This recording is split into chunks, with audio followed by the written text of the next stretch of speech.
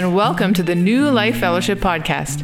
New Life Fellowship is a community of grace in Kitchener, Ontario, Canada. Our goal is to teach and share and experience the life of Jesus Christ together. You're about to listen to a message from one of our meetings. Please make sure to check out our website, newlifekw.ca. Without further ado, let's listen in. Hey everyone, you know this term, we're all in this together, is a kind of a great rallying cry for, how we're going to all deal with the pandemic, COVID-19 and so on. And it's sort of a term to kind of say, okay, well, or a rallying cry to say like we're all equal in how we're going to deal with this, or we all have to help each other. But unfortunate thing is that the situation that we're in, like all of us deal with it differently, right? I mean, the pressure and the weight and the burden of the pandemic affects all of us differently based on our predispositions. You might have come into the pandemic dealing with some sickness in your body. You may have come into the pandemic with mental health issues. You may have come into the pandemic grieving a loss, or even within the pandemic, you may have lost someone close to you. And so the term we're all in this together, yeah, it sounds great, but quite honestly, it doesn't actually speak directly to what each and every one of us are dealing with, because based on our presuppositions, we're all dealing with it differently. I worked at a sports store. For about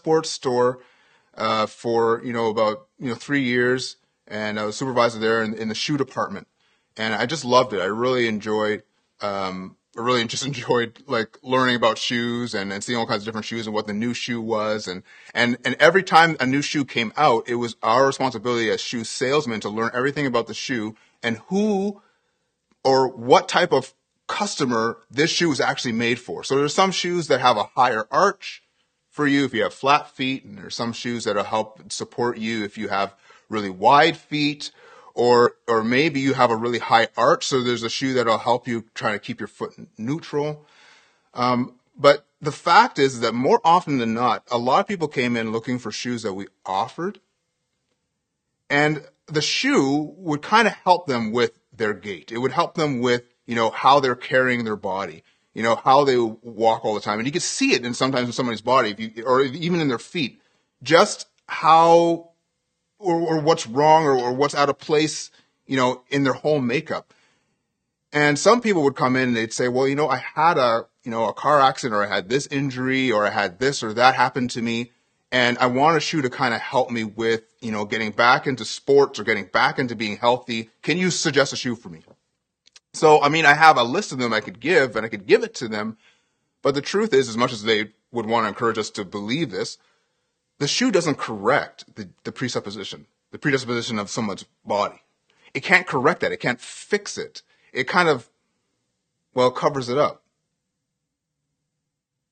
But the burden of what this individual is carrying, what has been given to them, or what they're dealing with, I can only do my best to suggest something that will just help them to endure that process, to endure the life that they have been given.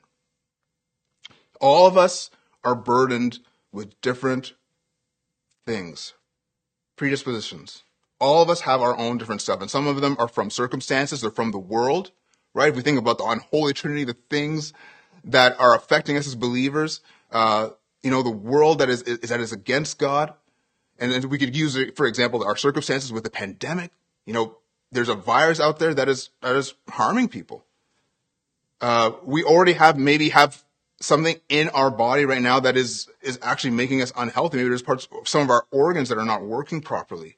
These are circumstances that are in the world that are putting pressure and that are a burden on us. That's like the first tier, or the third tier, I might say. The second tier is just relationships. Right? Under the pandemic, we have all kinds of things are happening in our family. So we have our kids at home who are struggling with not seeing their friends. and they're struggling with online learning, and they may or may not be getting ahead. Maybe this fits them, maybe it doesn't fit them. And so as parents, you're struggling with that. Then you're also struggling with making sure that they stay on top of their school, and then you're getting frustrated with that. So that second tier of relationships, that's putting a burden on you. That's only one example. I could give multiple examples. Some marriages, even under the pandemic right now, you take the pandemic and you put that on top of somebody who's going through a difficult marriage. Man, that's all kinds of pressure. What a burden. But then the last tier, I kind of like to call this tier 1, is what's going on in your own head. Even your thoughts attack you. The Bible calls it the flesh, the noun sin that lives inside of your body. It's in you, but it's not of you, and it desires to take advantage of you, your emotions, to bring you to death, to make you experience death in your everyday life. And so you have your circumstances, what's going on in the world is affecting you. You have things going on in your family, in relationships, and then on top of that, there's stuff going on in your brain telling you that maybe it's your fault that your kids aren't excelling. Maybe it's your fault that your marriage is not working. Maybe it's your fault that your marriage failed. Maybe it's your fault that, things are so bad, in Canada for the church, and maybe you should do something about it. Maybe you should fight for justice. Maybe it's your fault and you should be doing something about it. You should be doing more. And when this happens, it robs us of rest. It's like you go to sleep with stuff in your head and you're disturbed by it, and it disturbs your sleep. You're restless. You don't really sleep. You know what I'm talking about? And then you wake up in the morning, and maybe you didn't sleep at all. Maybe you did sleep, and then as soon as you wake up, you're like, it's back. This gnawing voice in your head letting you know how weak, how incompetent, how much of a failure you are, how you're never going to overcome this sin that you keep habitually doing, or how you're not strong enough to endure all 3 tiers of burdens you might be experiencing. I hope that you were hoping that I'm going to be encouraging in some way, shape, or form. I'm getting there. I'm getting there. I want us to be encouraged because I know that all of us are dealing with this weight, this burden of our circumstances in different ways, and it's all affecting us. So we need to think about, what does the Bible say about our burdens? What does our Heavenly Father say? What does Jesus say? What does the Holy Spirit have to say about these things that we're struggling with? One verse came to mind for me right away when I was kind of processing this conversation about burdens. And it was Psalm 55, verse 22. Psalm 55, verse 22 goes like this. It says, "Cast your burdens on the Lord, and he will sustain you. He will never permit the righteous to be moved." And there's lots of verses about burdens, but this one came right up to me right away, when I was kind of going through this process. And, right away you're like, okay, that sounds great. How do I apply this? And what does it mean that the righteous will never be moved? I mean, what kind of promise is that? I'm feeling moved right now, right? Like some other translations say the righteous will never be shaken. It's like, listen, my situation right now is like I'm being shaken. It doesn't seem as though this promise makes a lot of sense. And then what does this look like for me to cast my burden on the Lord? Because as good Christians, there's usually 2 things that we do when we're under this kind of stress. We have this kind of weight on us. We bunker down and we just kind of wait. We're kind of hoping that time will heal all wounds. The unfortunate thing is that time heals clean wounds, as Pastor Ross had led us to understand not too long ago. Or maybe we're looking for ways to escape.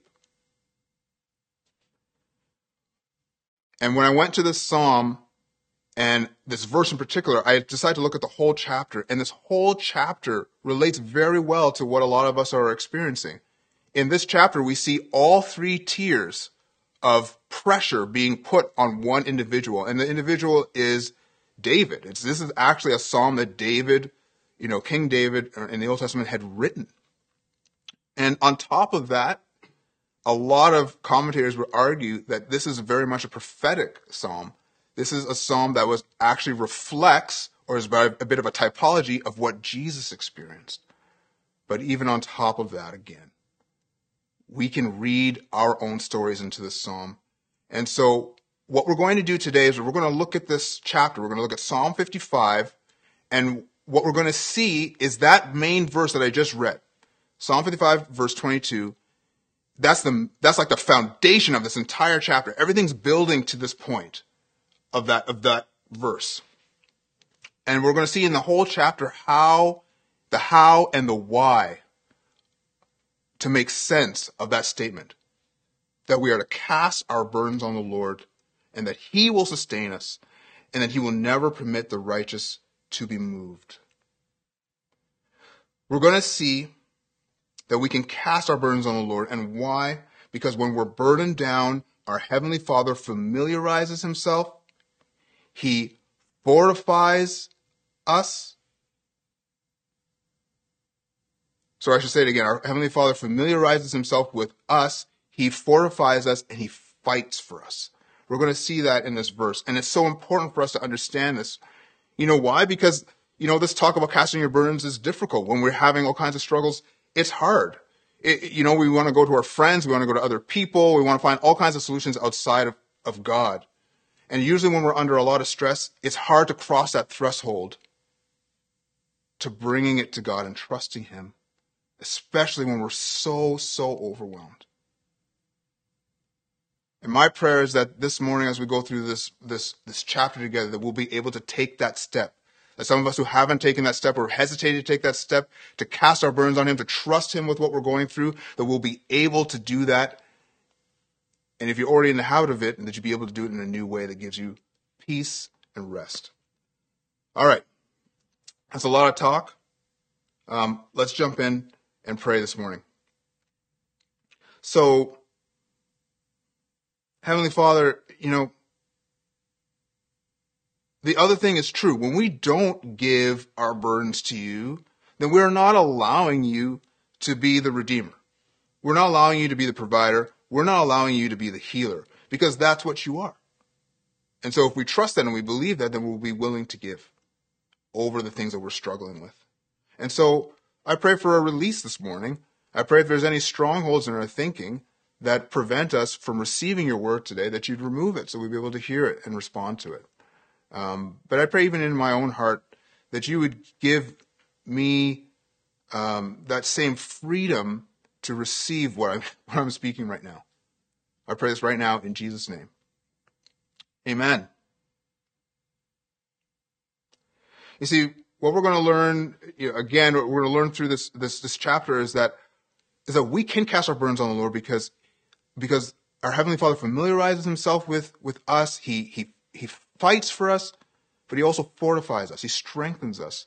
And the first point we want to look at this morning is the whole point about familiarizing himself with us. But in order for us to do that, we do have to look at the context. We have to look at what kind of chapter, what kind of Bible text we're looking at. And so we're actually going to be talking about a song, right? I mean, the Psalms were generally put to music. Some of them were, some of them weren't. But this one in particular is actually called a maskil. It's actually a song. So we're actually going to be looking at a song that David wrote.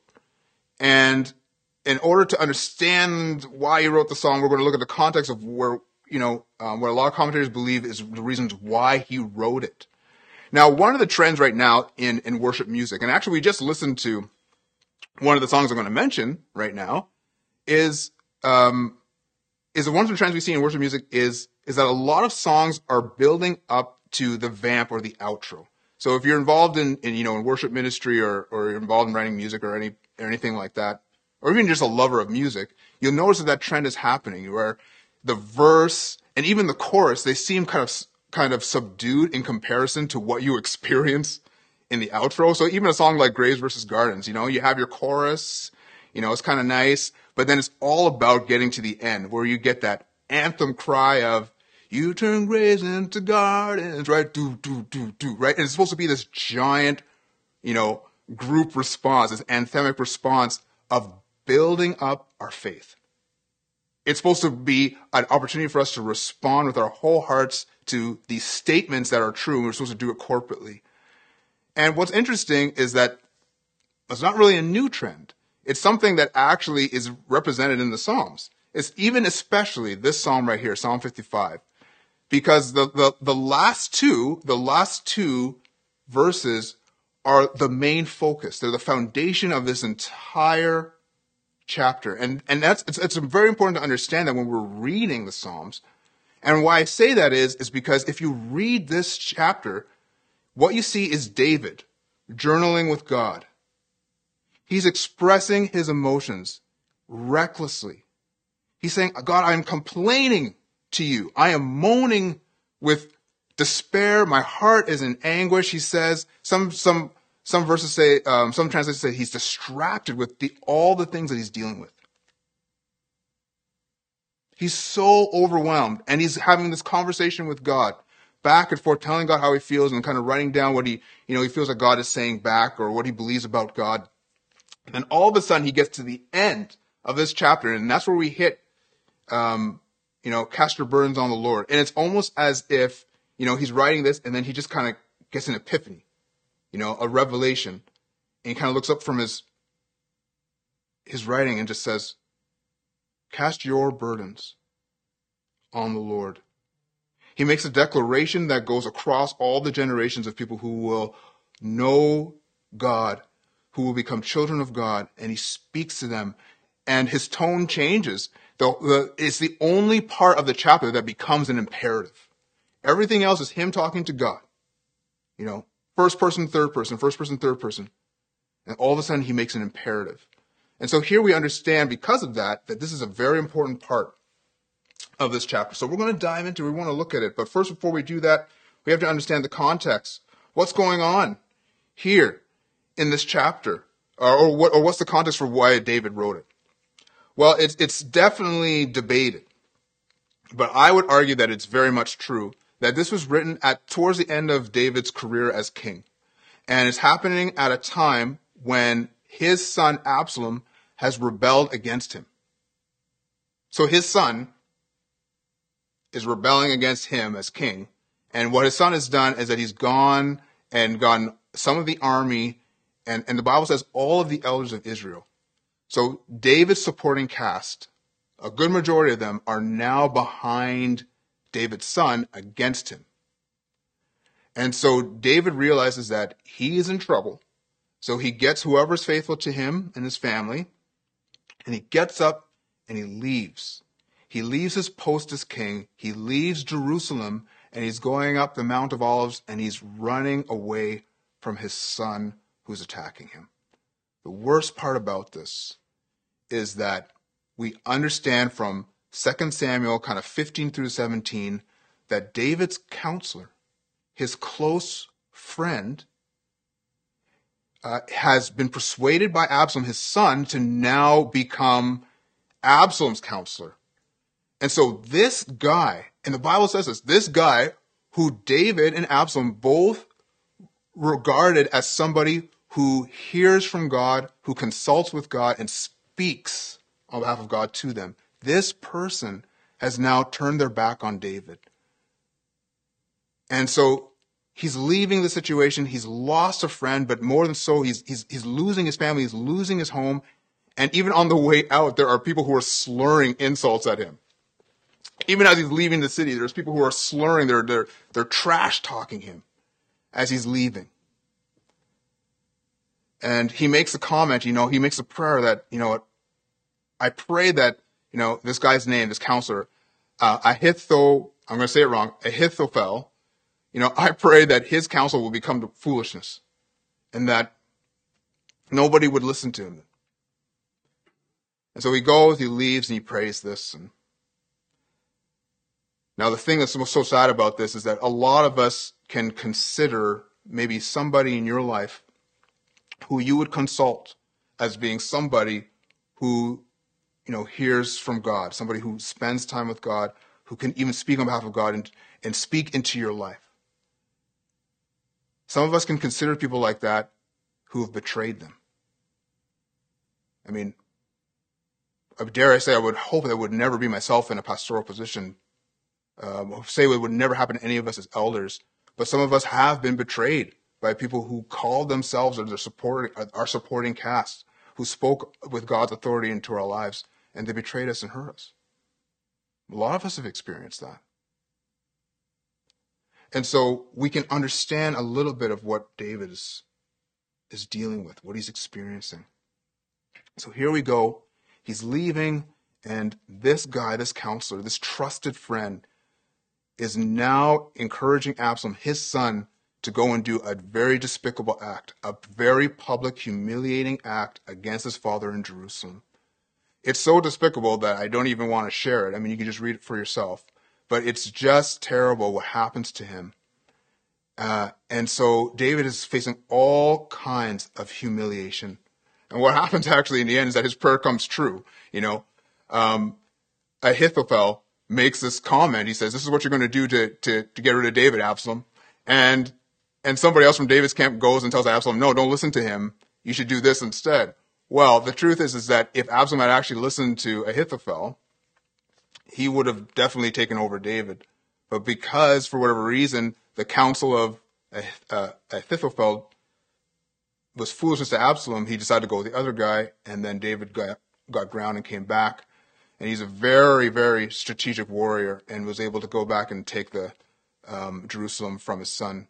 And if some of you know the rest of the story, it doesn't end up well for the counselor and doesn't end up well for Absalom.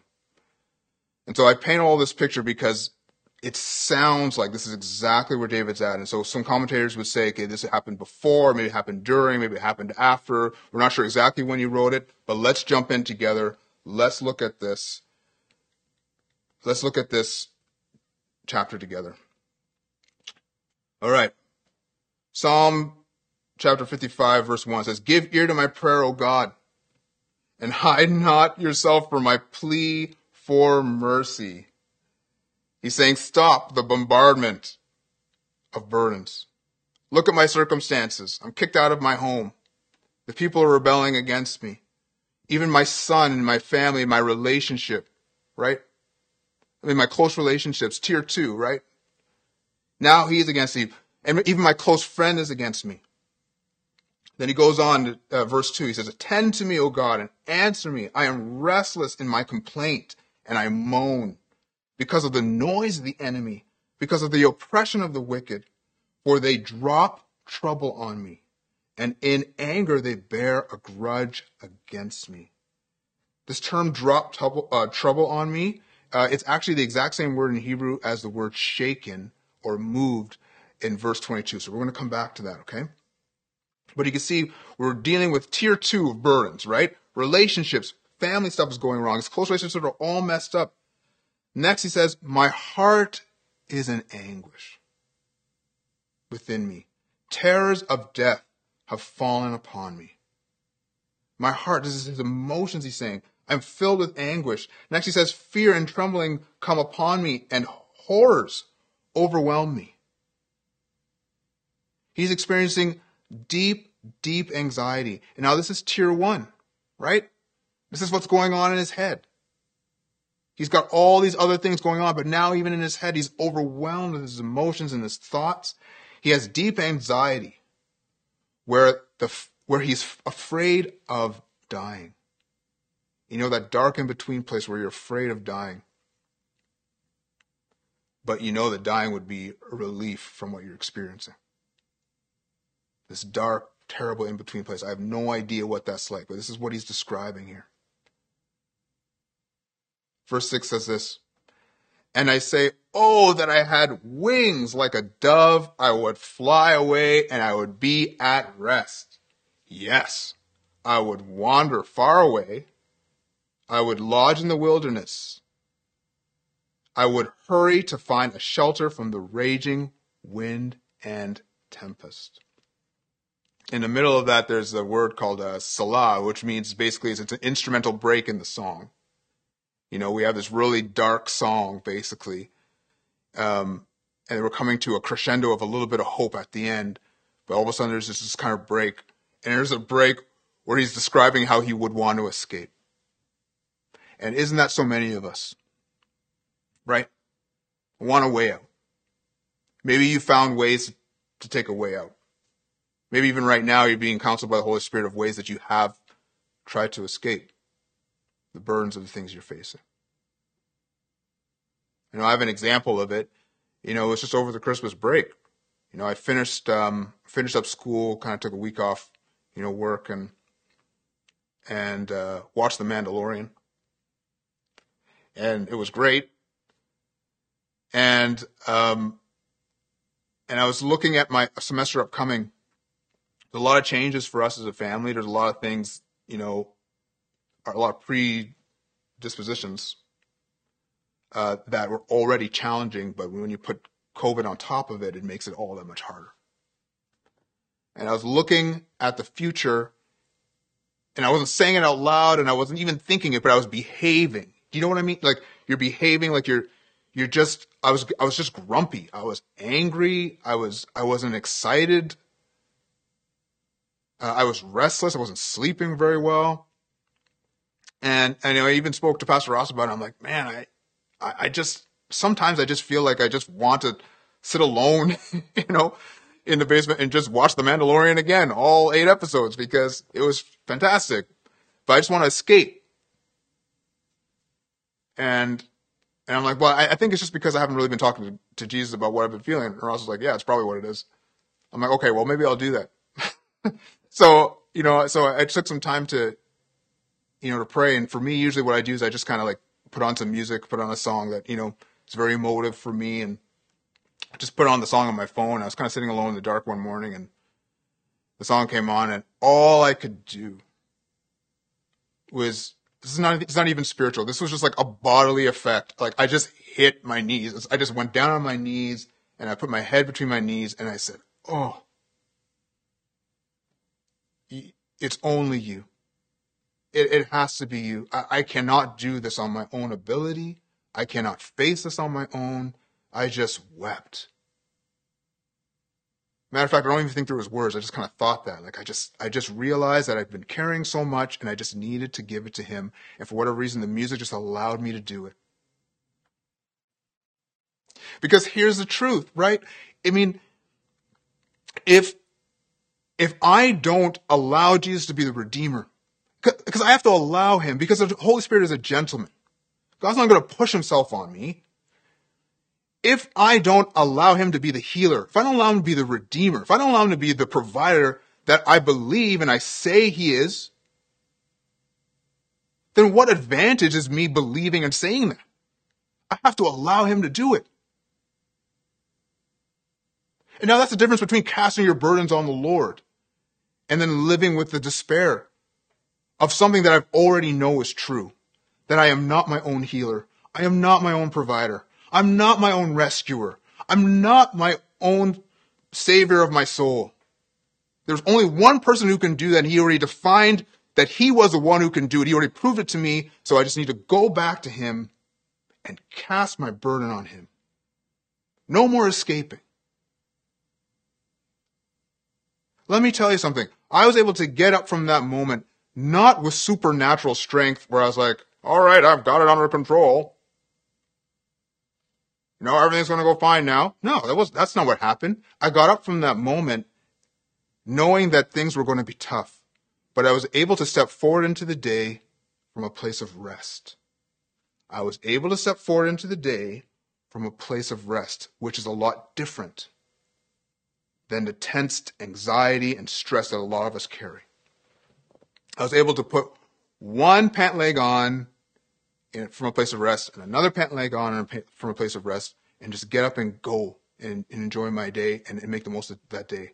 Now, since it was a lockdown, it was sweatpants, so I kind of got up, kind of half woke up. Anyway, so Let's keep reading because we still got lots to read, right? Let's keep reading.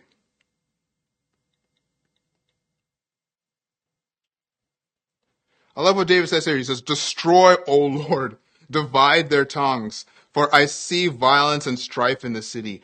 Day and night they go around it on its walls, and iniquity and trouble are within it. Ruin is in its midst. Oppression and fraud do not depart from its marketplace. Listen, this is very possibly David talking about the despicable things that are happening to publicly humiliate him in Jerusalem. It's very evident that David is looking at Jerusalem and seeing from a distance the rebellion that is happening there. Just like us, we're looking at our circumstances. We're looking at, how challenging it is for parents at this moment. We're looking at how challenging it is for those who are caring for vulnerable people during the pandemic. We know how challenging it is for those who are in the healthcare system and those who are teaching kids. And we're looking at this and we're like, someone's got to fight for justice. We got to fix this. We got to do something. And it's a burden on us. Right? Tier number 3, the circumstances of the world is wearing down on so many of us. But then David says this next. For it is not an enemy who taunts me, then I could bear it. It is not an adversary who deals insolent with me, then I could hide from him. But as you, a man, my equal, my companion, my familiar friend, we used to take sweet counsel together. Within God's house, we walked in the throng. This is where a lot of commentators, and I would agree, that David is talking about this man, Ahithophel, who was a religious man, who David trusted as a religious man who heard from God. And they shared a communion together about the things of God. And now this individual has betrayed him and publicly humiliated him. Incredible pressure. So he says this, I like this part. Let death steal over them, and let them go down to Sheol alive, for evil is in their dwelling place and in their heart. He's basically saying, let death steal over them, let them die. But then he kind of changes his mind and says, wait, no. Let them go down to hell alive. Not even dying, just skip that part. Let them go to hell alive. Why? Because it doesn't change anything. Evil is in their dwelling place where they are, and evil is in their hearts. And that's where they deserve to be. He's really angry. He's being very plain with God, being super transparent with God. But here we hear God's response. Verse 16 says, but I call to God, and the Lord will save me. Evening and morning and at noon, I utter my complaint. Raise your hand if that's you. I can't see you through the screen, but go ahead. Evening and morning and at noon, I utter my complaint and I moan. But he hears my voice. He redeems my soul in safety from the battle that I wage, for many are arrayed against me. Again, tier 2, relationships, people, dealing with people. Many people are arrayed against me. And I love what verse 19 says, but God will give ear. God will lean in. I think this is a very intentional translation. God will lean in and hear my complaint, my moan, my despair, the blues song that I'm writing right now. God is going to listen to me. And he is going to humble those who try to harm me. He who is enthroned from of old. Because these individuals do not change and they do not fear God. So you might be asking yourself, well, how do I cast things on the Lord? How do I cast my burdens on the Lord? It's very simple. It's part of that process is just being honest with him. It's not looking for opportunities to run away. It's taking an opportunity when you can to be very plain with God. And God is not afraid of your strong emotions. The Bible, even this psalm written so many years ago, thousands and thousands of years ago, is a very plain example of how God responds to our strong emotions. He's not embarrassed. He's not angry. He's not in despair over your strong emotions, the things that you are dealing with and you're upset about. He wants us to open up. And his response is that he will listen. He will lean his ear. He will familiarize himself with you. Yes, you can cast your burdens on the Lord. And why? Because Father, our Heavenly Father, familiarizes himself with you.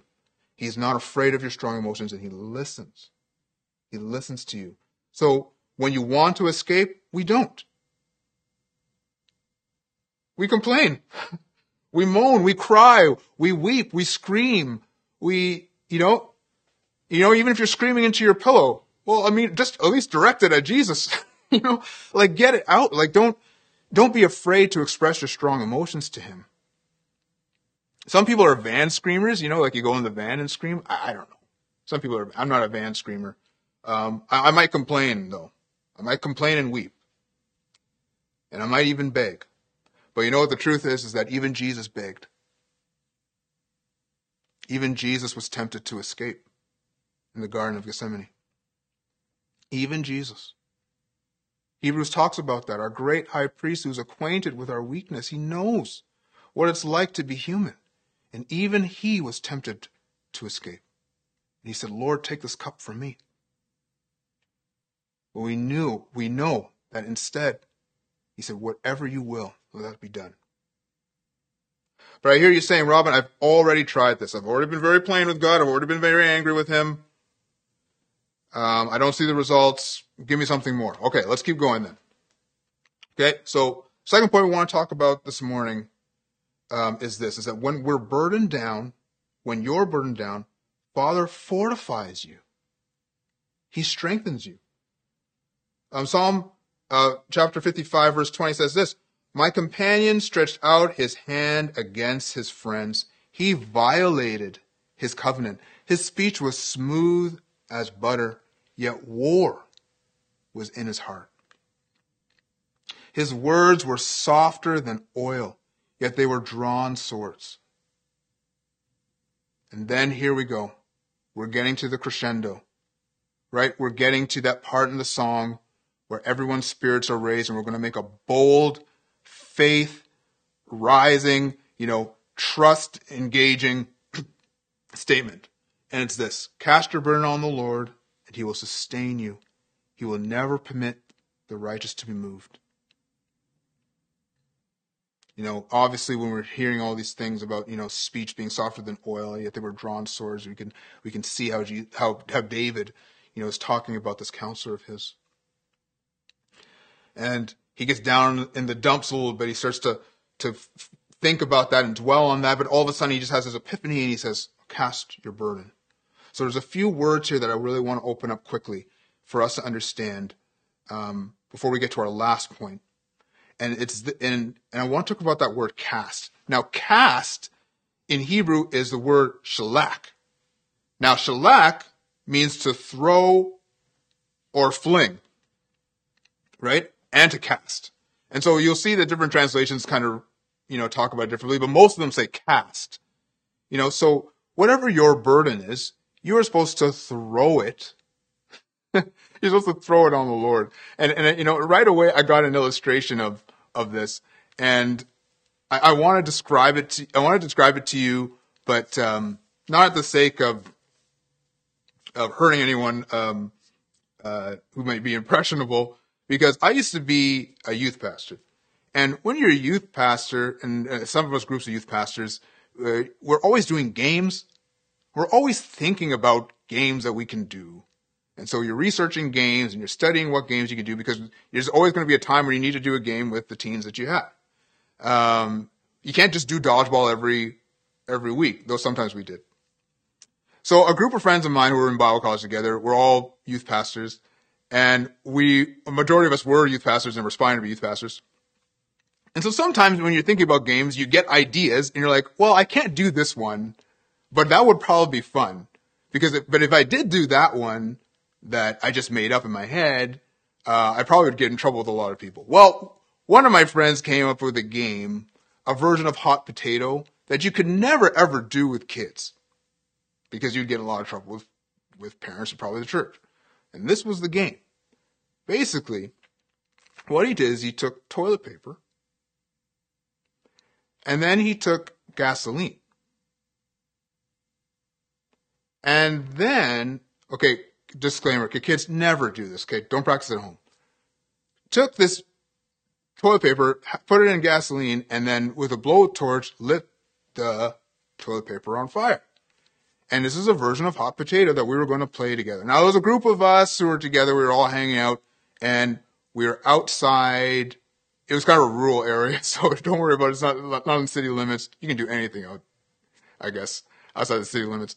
And so we're there, and it's winter time, like it's really cold. So we're only kind of happy that there's fire, and we're all standing around in a circle. And my friend's like, "This is what we're going to do. I'm going to light it. I'm going to pass it to you. I'm going to do hot potato. You got to get it away from you as fast as you can." Now, here it comes. Toilet paper is going around. We're trying to do it in a circle. And this is just like a fantastic way of like learning how to do volleyball really well. You know, if you can dodge a wrench, you can dodge a dodgeball. Well, if you can volley a piece of toilet paper that's on fire, you're really good at volleying. So here we are, we're passing it around. And this thing is coming to me, and I'm just like, I'm freaking out. And I'm like, put it away. And some of us who are like really brave, like they've taken off their gloves and they're like, okay, I'm going to try to do it with my hand. And so I tried that a few times. And yeah, I think I'm just going to leave it at that. But here's how I want to illustrate this. Because that next word in the verse is burden. And that word burden can also be translated, what is given. It also could be translated your lot. So cast your lot. Cast what you've been given. Cast your burden on the Lord. And when we look at the context of this chapter, this is David talking about all the things that he's been given. He's describing all these terrible things that have happened to him, and he's saying, these are the things that I have been given, and I'm releasing them. I'm giving them back to God. And so right away, it reminded me of this game. Here comes this toilet paper, it's on fire, and I'm just like, I can't hold on to it. I gotta send it. But then I gotta position myself in a place where I can do that properly so I don't actually hit it back into my face or something. I know. Terrible stuff. But the truth is, if somebody reached out their hands to try and cradle it, hold it in a way that they could send it properly, they'd probably get burned. And sometimes, a lot of us, we've been given something from the Lord. We've been given a lot. Maybe it's sickness in your body. Maybe it's mental health issues. Maybe it's family situations. Maybe it's a series of things that happened to you when you were younger that have affected the way that you see yourself and think about yourself. So now it's made it difficult for you to move forward in life because those things are holding you down. So the world's coming at you. Other people are coming at you. And even the flesh rattling your brain about things about who you are. These are all things that are being given. And you're saying, well, how could God give that to me? Well, let me just be very honest and say we have a really hard time trying to find ways to discredit the fact that sometimes God purposes things in our lives, purposes things that we're uncomfortable with. You know, even if you look at Genesis chapter 50, verse 20, Joseph, and talking about his brothers. You know about Joseph being sold into slavery by his brothers so that he could become second in command in Egypt. Joseph says, listen, what you meant for evil, God meant it for good. Even the chapters before that, Joseph says over and over again, God sent me. God sent me here. God sent me here so I could preserve life. And you're like, well, no, God didn't send you. Your brothers did. No. Joseph's saying, no, God did this for a particular purpose. And obviously when we're on this subject, we want to talk about Romans chapter 8, verse 28, and God works out all things for good. Everything that we face, every series of burdens that we face, every tier of burdens that we struggle with, God designed it for good. God will take it and he'll make good out of it. But what's the rest of that verse? What's the rest of that? What comes after that? Well, it's verse 29 that says, the reason that God works out things for good, the reason of the good, even describing what that good is the fact that we'll be transformed, we'll be made into the image of Christ. The highest value is not always our peace and comfort. The highest value isn't always things going well for us. The highest value, God working out things for good, is us being transformed and conformed into the image of his Son. And so some things that we have been given, spouses, children, obviously the circumstance right now, so many of us are dealing with it at once. Sickness in our bodies, and even things that we're struggling with in our own thinking about ourselves, or things that the flesh uses against us. We could say, well, it came from these other circumstances, but God says, I understand the how and the where and the why, but now I want to address the what. I want to address how I am going to work through what you've been given. I am going to work through what you've been given. And why? Because Ephesians chapter 2, verse 10 says this, that God has planned things in advance for us to do. Good works for us to do. He's planned some things in advance. So what? So that whatever we're facing, whatever we've been given, we can cast it on him. We could give it back to him. We can allow him to work through us to face and to deal with that situation. And what happens? We become more conformed into the image of Christ. What was a great characteristic or attribute of Jesus during his time on earth? He always depended on God. He always depended on Father. We are being conformed into the image of Christ. And he wants to work through us and work through the situation that we may be given, that he might prove himself to be good, to be holy, to be strong, that he might prove himself not only to you and to others, that he is the Redeemer, he is the Savior of your soul, he's the lover of your soul, he's your provider. The rest of that verse, we have the word sustain. Sustain says, is the word yahakel, which actually just means obviously sustain, but also means to provide. When we cast our burdens on the Lord, when we send back, we give back to him, we fling, we get it away, we release whatever we're dealing with to him. When we do that, he promises to sustain us. It's a very quick motion. It's not this burden's come to me, I'm going to hold on to it, I'm going to identify myself with it. You grab onto that toilet paper that's on fire and you're holding onto it like, okay, I'm going to deal with this myself. Well, you're burning yourself. Give it back to the Lord. Let him do what he purposed to do with that. Give it back to him. And what's he going to do when we do that? He's going to sustain us. He's going to provide for us. He's going to maintain us so that we can stand firm in whatever we're facing.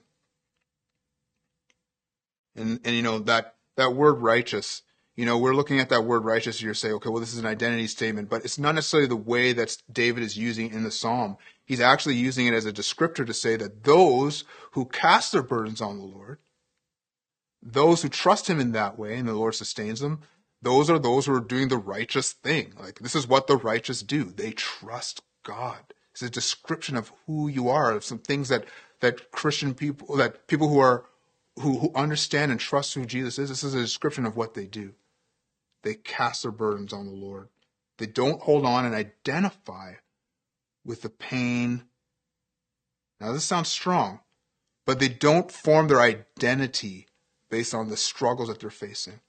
They instead form their identity on who their Redeemer is, who their rescuer is, who their healer is. And when they're able to do that, God sustains them. And then it says that they will not be moved. And this word moved goes back to verse 3. We're talking about it. Is to say basically is not to be made insecure. It's not to be made in a place where what is most valuable is removed and taken from you. I think the description for this word mot or shaken or moved is actually a tent pole, which a lot of people back in this time would have used. They would put tent poles into the ground to put up tabernacles or homes and so on. And so Shaken describes that, like a tent pole has been put in the ground that's now shaken. It's not strong enough to stand on its own. And your home and your place of safety and your place of refuge is now insecure. This is what it's describing. Yes, there's a lot of things coming at you. Yes, there's a lot of burdens that you're facing. You're facing 3 tiers of burdens at this point. But you are in the hand and the care of the one who is security himself. Your most heavenly Father, he will never be moved. He will never be shaken. And he holds on to you. Even when the world comes against you and people come against you and even your own thoughts come against you, he will not be moved. You are planted in him. And we can receive that. We can receive what he wants to give to us. We can be sustained when we cast those burdens. We don't try to hold on to that flaming piece of toilet paper roll, trying to hold on to solve it ourselves. We're not going to get burned. We're not going to get singed. We can release it and give it back to him.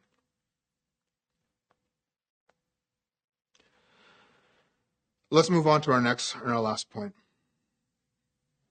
This is what we're understanding now. Like when we're burdened down, Father fortifies us. He sustains us. He strengthens us. He allows us to be able to stand in the midst of attack, in the midst of the things we're struggling with. And the last thing is that when we're burdened down, Father fights for us. The last verse says this, and verse 23 says, "But you, O God, will cast them down into the pit of destruction. Men of blood and treachery shall not live out half their days." And he ends the song with this: "But I will trust in you." It's interesting, though, because there's a little bit of songcraft there. So he says, "I cast my burdens on the Lord, but God will cast my enemies down." God will have the final say. Doctors say this about my body. Doctors say this about the diagnosis that I have. They say, I will lose this organ, I will lose that organ, I will die in this amount of days. They all say they have the final word. But God says, I have the final word. When we're able to cast our burdens, the lot of what we have been given, we're able to give it to God. God says, I have the final word on what happens to you. You can trust me to care for you. Even if we talk about people and vengeance, right? It's kind of a tough topic. We like to stay away from it. We like to say, we like to paint God a little more, loving and, soft and caring. And he is all those things, but he's also a God of justice. And sometimes we need to allow God to do the repaying. Deuteronomy chapter 32, says that God says, vengeance is mine. I'm the one who doles out justice. Matter of fact, when it comes to sin, all sin is actually an offense to me. And so I'm the one who's going to take responsibility for that. You don't have to take it. It's mine. And then we have in the New Testament of all places, Romans 12 says the exact kind of repaints that. It says, God will repay. God says, vengeance is mine. Hebrews 10 says the exact same thing. God will repay. He's the one who's going to take responsibility to pay back what has been taken, or to dole out vengeance. And it's not just a static event. I was reminded of this, recently too. Pastor Ross gave an awesome sermon, recently about how we need to go to Jesus to be the one to repay us for the things that have been taken from us from other people. It really resonates with me personally, because I just recently came into contact with, you've probably been here, but something that brought up to mind to me a past event where I was deeply offended, deeply humiliated. And it was just this passing event, and it happened, and it just felt so much grief. It was like I was right back in that place where I was offended and humiliated to start with. And I became overwhelmed with anger. And I said, okay, well, Jesus, I have forgiven, I have released this, but I'm so angry right now. I need you to help me navigate this. And one thing that Jesus really spoke to me that I thought was so impactful was that the things that were taken, they were like your dignity. your self-worth. Yeah, those things were taken. That was an event that happened. But I repaid that on the cross. That was also an event that happened. And so, of course, I could just say, okay, well, what's been taken isn't really taken. I already have it, and it's fine. And I'll make do on my own strength. But I really felt Jesus say, no, but every time these memories come up, every time you revisit the hurt, or the enemy revisits the hurt, or the flesh tries to revisit the hurt, or situations and circumstances revisit the hurt that you experience, every time it happens, I am right there with you, hoping and willing to repay, to re-give to you what was taken, to give to you dignity and self-worth, to bless you again from that period of lack. It's an event that happened that, like the cross, that event that happened, it has an eternal consequence, and it keeps paying back. And Jesus was saying, like, every time you remember that, turn to me, because I want to give back to you what was taken. It's an ongoing repayment. Such a beautiful picture for us, I really believe, and hopefully that's an encouragement to you.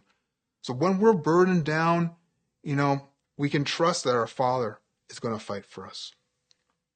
So we learned a lot of things this morning. We looked at the whole chapter, we looked at the whole verse.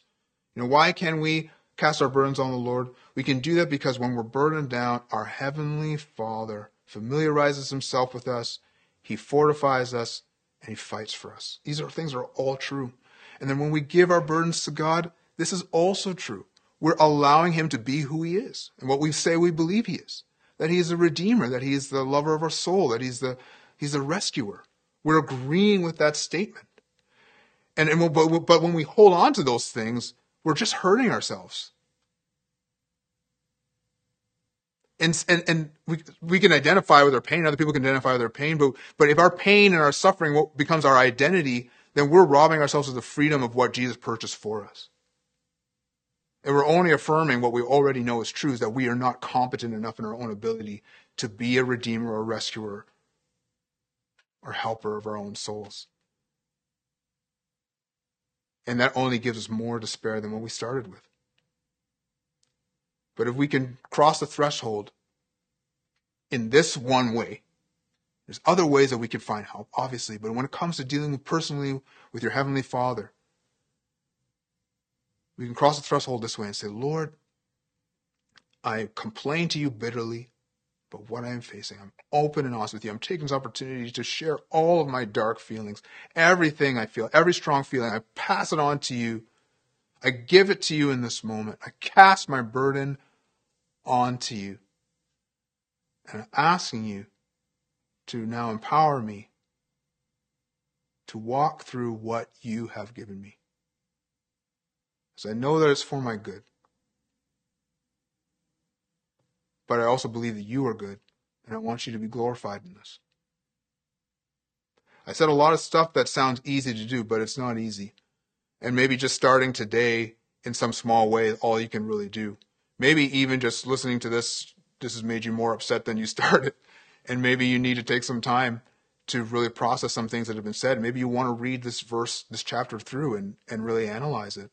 But I would highly encourage all of us today to acknowledge that a lot of us are struggling with the circumstances in different ways.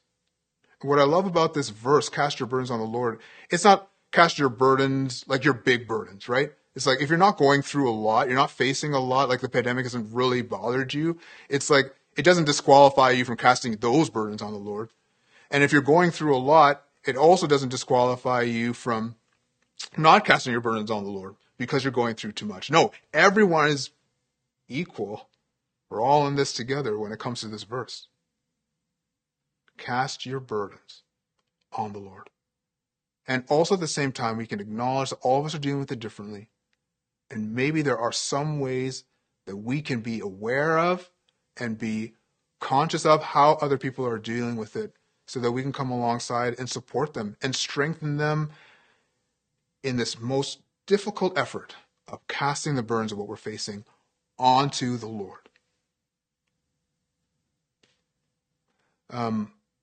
thank you so much for this time. Let me just pray for us to close. We got a last song for you. This song is really going to bless you. Stick around. Fits in well with what we've been talking about today. And yeah, let's pray. Heavenly Father, I just love that the word is Lord, Cast your burdens on the Lord, because that word in Hebrew, it's not just Lord as in like some separate ruler who's not present. No. It means covenant God. You've made a covenant with us to care for us, to be near to us. And because of Jesus, you are so close. You're so near to each and every one of us. So close that we can fling, we can throw, we can cast whatever we're struggling onto you. And you're more than capable of helping us carry the burden. So let that be true for each and every one of us today. That's this right now in Jesus' name. Amen. Thanks again, guys. Have a great morning. You've been listening to the New Life Fellowship podcast. Thanks for joining us. For more great content, please be sure to check out our website, newlifekw.ca, and sign up for our mailing list. Subscribers will receive our The Life in the Apartment ebook that is sure to encourage and bless. Don't forget to follow us on Facebook, Instagram, and subscribe to our YouTube channel to watch the latest services and additional video content.